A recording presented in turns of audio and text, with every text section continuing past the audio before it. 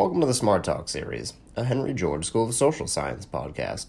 The Smart Talk series is a weekly podcast with an array of discussions held with academics, policymakers, practitioners, and other professionals to explore new ideas and theories within the economics field. Our discussion today came from our archives and was recorded in October of 2015. Our talk is hosted by our former president, Andrew Mazzoni, and Dr. Herman Daly. Dr. Daly is a professor emeritus at the University of Maryland School of Public Policy. He received his bachelor's degree from Rice University in Texas and his PhD from Vanderbilt. He is known chiefly for his time as a senior economist at the World Bank's Environment Department. He is the co-author of the Journal of Ecological Economics and has written innumerable journal articles throughout the decades. He is the author of several books, including Toward a Steady State Economy, Valuing the Earth, Ecological Economics and Sustainable Development, and many more. From the start, Dr. Daly has focused on sustainable development, ecological economics, and the role that the state plays within the economy. His work has been quite fruitful, as it has won many awards, including Sweden's Honorary Right Livelihood Award, the Dutch Heineken Prize for Environmental Science, Norway's Sophie Award for Sustainable Development, and a Lifetime Achievement Award from America's National Council for Science and the Environment. Dr. Daly and the Henry George School discuss the expanding degrowth movement, how societies can develop without harming natural endowments, and how mainstream economic indicators could be rethought to include environmental impact. We hope you enjoy this talk, and please make sure to check back on our page every week for a brand new episode.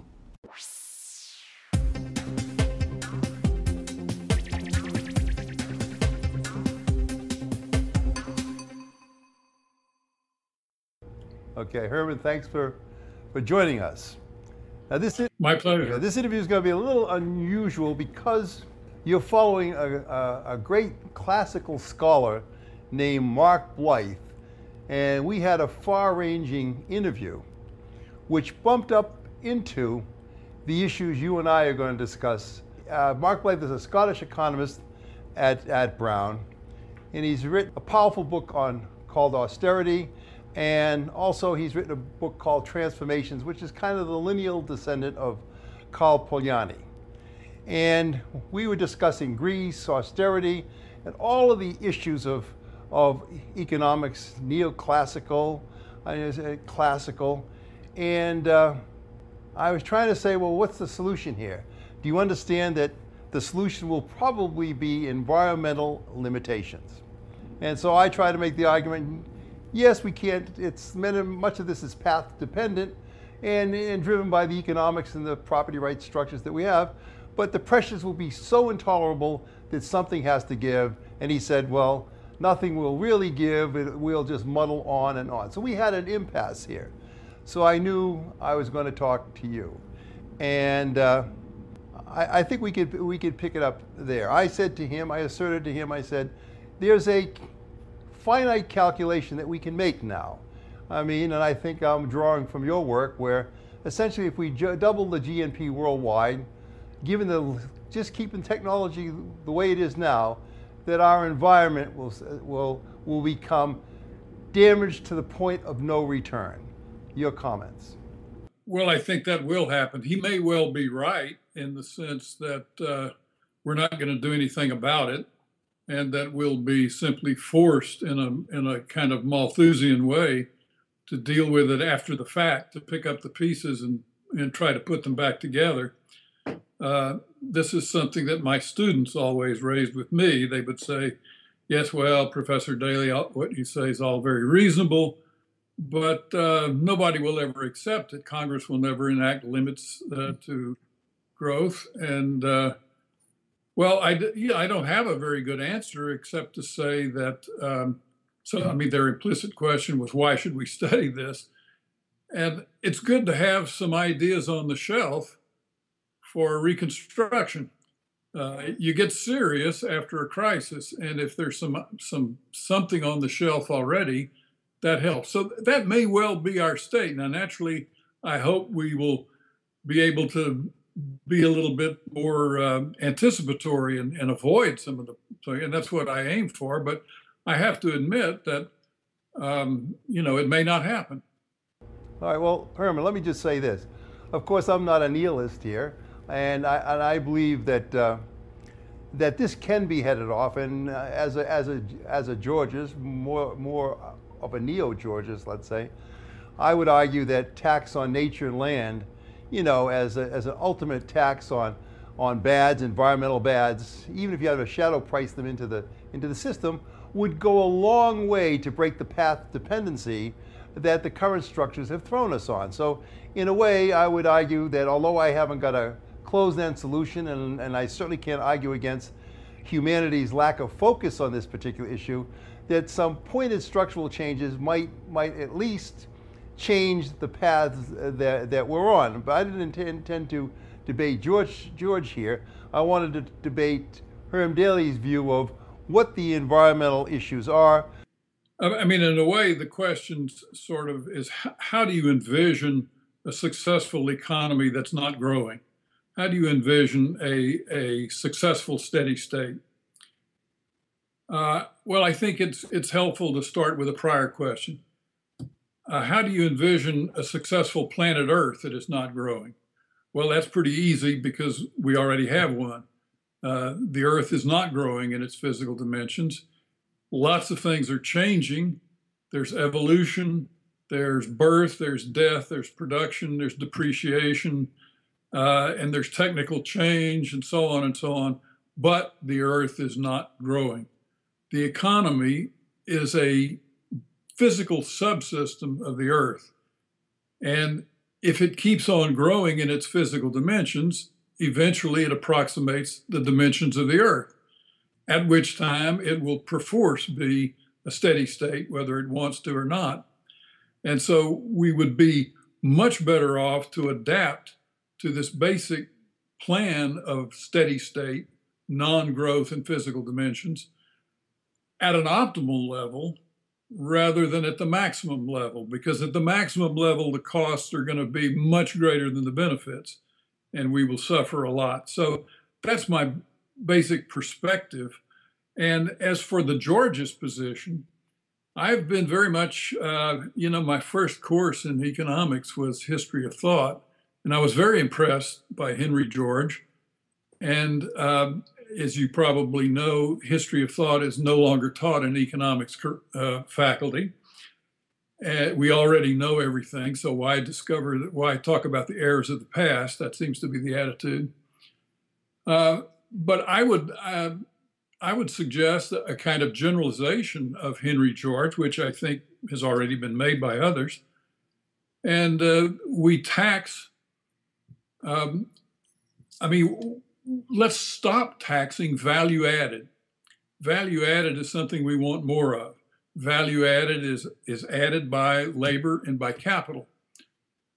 Stop taxing that, or reduce taxations on value added, and make it up by taxing that to which value is added, namely the natural resource flow through the land, the entropic flow of resources, energy and matter. That's what's ultimately scarce. We need to increase the productivity of that. And, in terms of fairness and equity, it's something that nobody produced. The returns to it are largely rents, just like spatial rents so there's all sorts of good reasons for shifting the tax base gradually away from labor and capital and onto the natural resource flow. So in that sense, I would say, well, I really am in sort of a Georgist, it seems to me, in that way. All right, let me take another one of your observations on managing the environment to make the case to go steady state. You have a very compelling argument against free trade. Now Henry George is a free trader, and I don't happen to be a free trader because there is no Georgist system, and without a Georgist system, free trade becomes an absurdity. But you make a point that's even larger than that. You're basically saying that free trade is trashing, forget the comparative advantage on product A, product B, but you're taking apart civilizations, societies, and nations by doing this, and in so doing it, you're breaking down regional government, which would be available to perhaps legislate environmental solutions if they could. Yes. Well, I think that's true. I think free trade very easily gets generalized into globalization. So you talk about free exchange of goods and services across national boundaries. And then the next step, we say, well, free capital mobility across national boundaries. And then the third step, we say, well, free migration across national boundaries. Well, if those three things cross national boundaries in a deregulated way, freely, then you've pretty well disintegrated the national unit. The borders don't make any difference. There are no boundaries and there's no nation. And people don't like boundaries. You know, you hear nice sentimental songs about a world with no borders. Well, that's very fine, except a world with no borders has no community. And a world with no community has no basis for policy. So I think that we really must, while I certainly know that it's hard to make a case in favor of nationalism after 2 world wars, nevertheless, the idea that you can just suddenly leap to a global community seems to me to be extremely naive. I'll pick up on Mark Blyth's really an extension of Polanyi, the argument of embeddedness versus a freestanding market economy which kind of hangs out there and depends on its own internal logic to keep it together. Whereas a Polanyi and a Blyth would argue, you can't disembed an economy, you can't take it out of its probably its regional homes and everything, and essentially have a good result long term, that the market itself, disconnected from society, ends up in an explosive way, much like we've seen in 2008 and today. Yes, well, I guess this is being played out right now in Europe with the conflicts between among the European nations, particularly Greece. My own view is that, I mean, I understand the historical context of working for peace and trying to keep Germany and France from going to war again and all of that, and respect those reasons. Nevertheless, it seems to me that a European common currency, the euro, is a little bit like, you know, taking a group of dogs which occasionally growl at each other but live basically peacefully, and tying their tails all together. They're not going to live in peace in that way. When one moves, it's going to hurt the others, and so this idea of a common currency seemed to me to have enormous costs from the community point of view of each nation, and relatively few benefits. I just don't really see the great benefit of a common currency for Europe. So in that sense, I think tying all the tails together, you're sort of trying to make Germans into Finns and Greeks into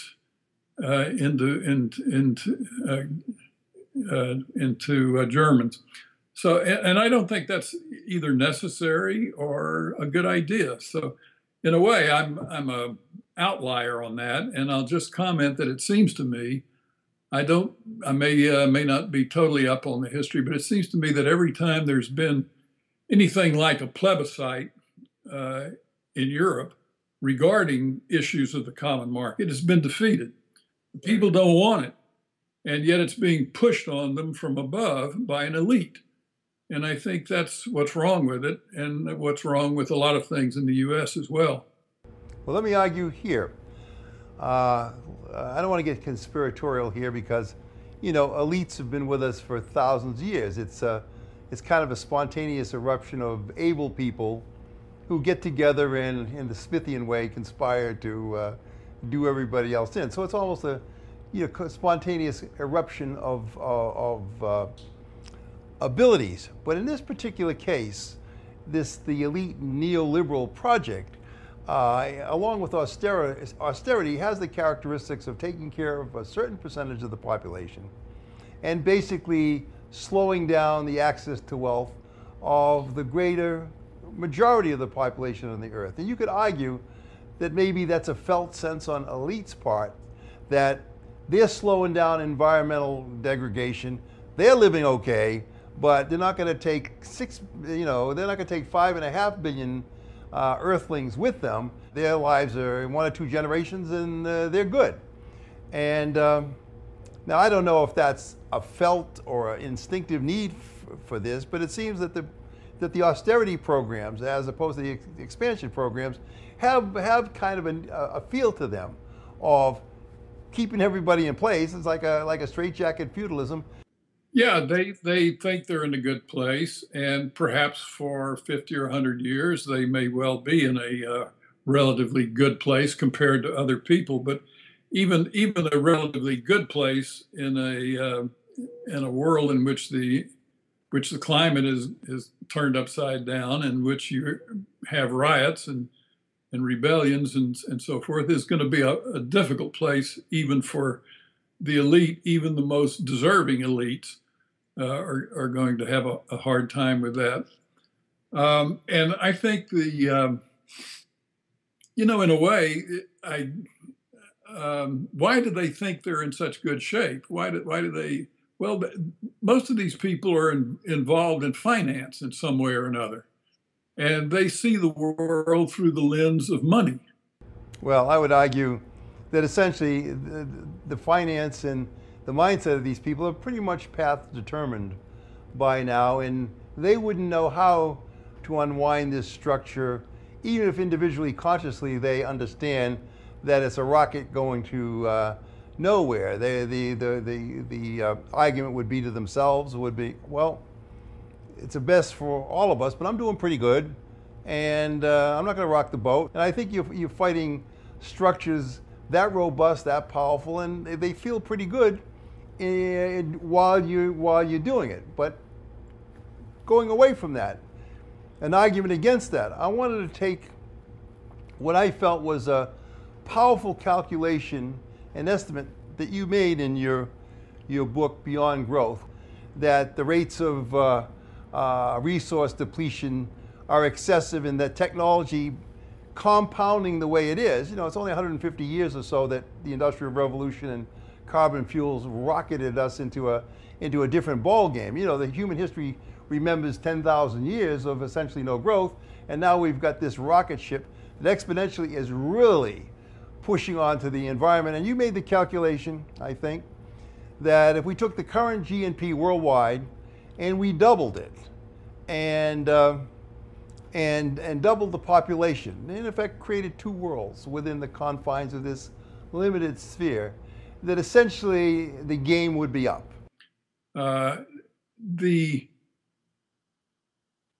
The other thing that's insane about it, just projecting GDP by just its physical content makes it insane. But it's even more insane if you realize that GDP, as we calculate it, is a conflation of both costs and benefits. It includes a lot of real benefits, for sure, but it also includes costs, regrettably necessary expenditures, as the national income accountants term them, the depletion of natural capital. And much of these, for example, the cleanup costs of pollution are entered positively in GDP, whereas there's no offsetting negative entry for actual pollution itself. Well, a friend of yours, apparently, you had the discussion, which cracked me up. I guess you were at the World Bank when you try to get that discussion about calculating economic costs as part of a GNP calculation. And I think Larry Summers had said, well, that's really not the way to look at this. Now, Larry is always at the forefront of the latest economic fad. He became a neoliberal, and now he's recanted, and he's discovered that doesn't work, and now he's kind of a left Keynesian again. But it's certainly he's not an environmentalist yet. Well, who knows? I sometimes have this vision in the future that some economists, like Summers perhaps, will, as a result of some mathematical calculation that he did himself, he'll suddenly come to a realization and say, "Oh, growth can't go on forever," and present it as if this were an original discovery, and get another Nobel Prize for it. All right. Let me just digress a little from that, talking about growth. Given the structure and the claims that are extant in the world economy today that need to be satisfied by interest payments, growth, the stoppage of growth would, of course, make all of the claims on the economy valueless, so that you'd have just this tremendous upheaval of the wealthiest people in the world. Basically, their wealth become shattered. So there's no incentive for people who hold claims on wealth to encourage a no-growth economy, which is essentially the way it has to go. No growth is going to do severe damage to the claims on the economy as it now exists. So I don't know if you want to comment on that. Their claims on the economy as it now exists, in other words, the existing wealth, it's all claimed, and existing things exist, and the wealth claims on that will still exist. What's not going to exist anymore is the claims on future growth, which is debt. And so we've been multiplying claims on future growth at an enormous rate, and that's debt. So there's a huge debt overhang way over and above the actual physical wealth of the economy. So I think what's going to collapse is the debt overhang. Okay, well, of course, the debt on current existing wealth has nominally increased phenomenally because of the bidding up of all resources, and so that you got a conflation of both the future and the current. But assuming that resolves in an explosion, let's talk about GNP accounting. Do you think that is other than taxing as we advocate on natural resources, etc., the GNP accounting, where you're forced rigorously to restate GNP with the bads fully accounted for, structurally, what do you think that might do to ameliorate this problem that we're coming up against? Yeah, I think that's a good idea, and I would push in that direction. And John Cobb and I, and Clifford Cobb, who is incidentally a Georgist, had developed the Index of Sustainable Economic Welfare, in which we tried to separate out costs and benefits and give some kind of implicit shadow pricing valuation to the costs, and then balance them against the benefits. That was, I think, sufficient to show that we were being badly misled by GDP accounting. Whether or not we could correct national accounts to the extent that we could really measure an optimum is, in my mind, a little bit questionable.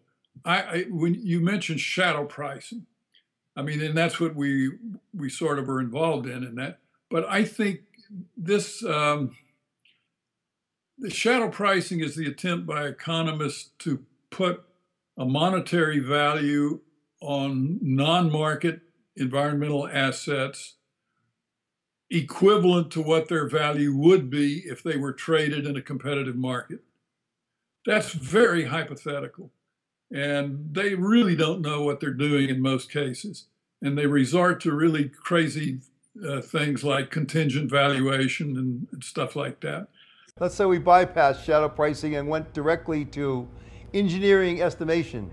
But what I would suggest is taking a different approach. Instead of trying to calculate the right price and then expecting the right quantities to result through the market, I would start with an ecological approach and try to come up with the right quantities which are ecologically sustainable and impose those by quotas, and then let the market calculate the corresponding price at which they would exchange. Well, why not put taxes on those then? Well, sure. I'm all in favor of taxes on as I said before, on the basic resource flow, as opposed to labor and capital. However, one way of imposing a tax is through a quantitative limit. You limit the quantity, and then you auction off the right to use that quantity, and you capture the rents of the resource in a rather George's fashion. You capture the rents by auctioning the limited quantity. So that would then be a way of raising the price of the resource and capturing the rents for public purposes. What about a third world countries that can only sell their resources? They don't have the offsetting industry or the ability to be self-sustaining unless they sell off their patrimony.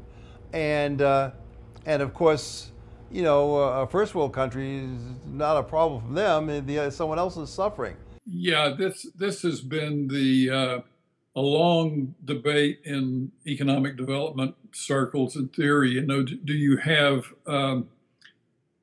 export-led development or import substitution development? And I have been very much in favor of import substitution development for developing countries. That's the way the United States developed, and the other countries under tariff protection was import substitution, and that, I think, worked fairly well. Mm-hmm. Well, then the Treasury Department, American Treasury Department, would argue with you here. I think they'd say, look, we had export-led national development and tariffs in England when it started, in the United States in the 1800s to 1870 when it started, Germany from 1870 to World War I when it started, and that it's a proven in Japan now and Korea now and so forth, with us being the recipient of the exports. Yeah, I think that international trade is very much overemphasized, that it ought to be sort of the icing on the cake and not the cake itself. Domestic production for domestic consumption should be what is basic, and then you trade for things that that are too difficult to. I mean, it doesn't make any sense for the United States to export Danish butter cookies to Denmark, and for Denmark to export Danish butter cookies to the United States. You know, they cross each other over the Atlantic somewhere. You spend a whole lot of fossil fuels, and you get zero, increase in welfare from this. Well, of course, the argument would then be that these smaller countries like Denmark would not have enough of an industry to carry a balanced development to fill the needs of their population. So you almost have to go to a regional bloc type country. Okay, there is such a thing as an optimal size of a nation where you can produce most goods, without. But I mean, take even a small country like Uruguay, where I spent some time. You look at, well, you'd say Uruguay has to trade for everything. Trade is the most important thing for Uruguay. It's a small country. Well, okay, look at some of the costs. If you're an Uruguayan and your comparative advantage options are either you're going to be a shepherd or a cowboy, one or the other, a pastor or a vaquero, and that's it. If you want to play in a symphony orchestra, forget it. You'll have to immigrate. Or if you want to be an airline pilot, you'll have to immigrate. Well, actually, Uruguay said, no, we're going to have a symphony orchestra. And so they have a symphony orchestra. It's not as good as the symphonies they could import. And they're going to have a national airline company. And so some are going to be pilots. Maybe it's not as great a company as some of the others, but they can do a whole lot of things on their own, and it without just surrendering their national identity. But we could also argue technology would bulk up these little countries to enable them to do more with less. But of course, technology then becomes impinging upon the overall global system, so that's not really a way out for little countries either. So we have a situation, I think, that you've described accurately. Humanity is going to bounce up against some impassable limits because this is a closed system, any way you cut it. And we cannot create man-made capital to replace nature. That is clear. Well, one thing that I'm very glad to hear you say, that you can't just substitute man-made capital for natural capital, for natural resources. And yet, this is the answer of the neoclassical economists. You look at neoclassical production functions, the Cobb-Douglas type, multiplicative, and what do they consist of? Well, they consist of labor and capital. They leave out resources altogether. But now once in a while, under criticism, they'll bring in resources. So resources are considered totally substitutable by man-made capital, when in fact, there is a relation of complementarity, not substitutability. There's a relation of limiting factor. What used to be the limiting factor in production was labor and capital. How many fish can you catch? Depends on how many fishermen and how many fishing boats. Not anymore. How many fish you catch now depends on the natural capital of the fish population in the sea. So the limiting factor has changed. It's no longer labor and capital, it's remaining natural capital. And economists have not recognized that. I mean, they've avoided it in several ways. Now, anyone who reads your book, who's got half a brain, can get this concept. I mean, this is not, and I'm sure your students get this concept. Yeah. I mean, neoclassical economists are not stupid. They're very good mathematicians, if nothing else. Sometimes I feel like a complete fraud. I say, everything I'm saying is just obvious common sense, or it follows immediately from the laws of thermodynamics, which are no secret. So what's going on here? Why? Well, it's just that over a long period of time, a lot of very important economists, it seems, this is my self-serving explanation. A lot of very important economists have been very wrong about a very important question regarding growth for a very long time. And it's pretty hard to admit that, because a whole lot is going to have to be rewritten. And they don't seem to be willing to face up to it. And there are a lot of material and intellectual vested interests in the current model of growth. I mean, you've alluded already to the huge financial consequences of writing down growth, and there are intellectual consequences for economists and others as well. So I'd like to have a better answer than that, but that's where I am now. Herman, I think we're going to cut this interview, although I hate to do this because I think you're a lifeline to a lot of what has to happen. And I hope you never get discouraged about what you're doing.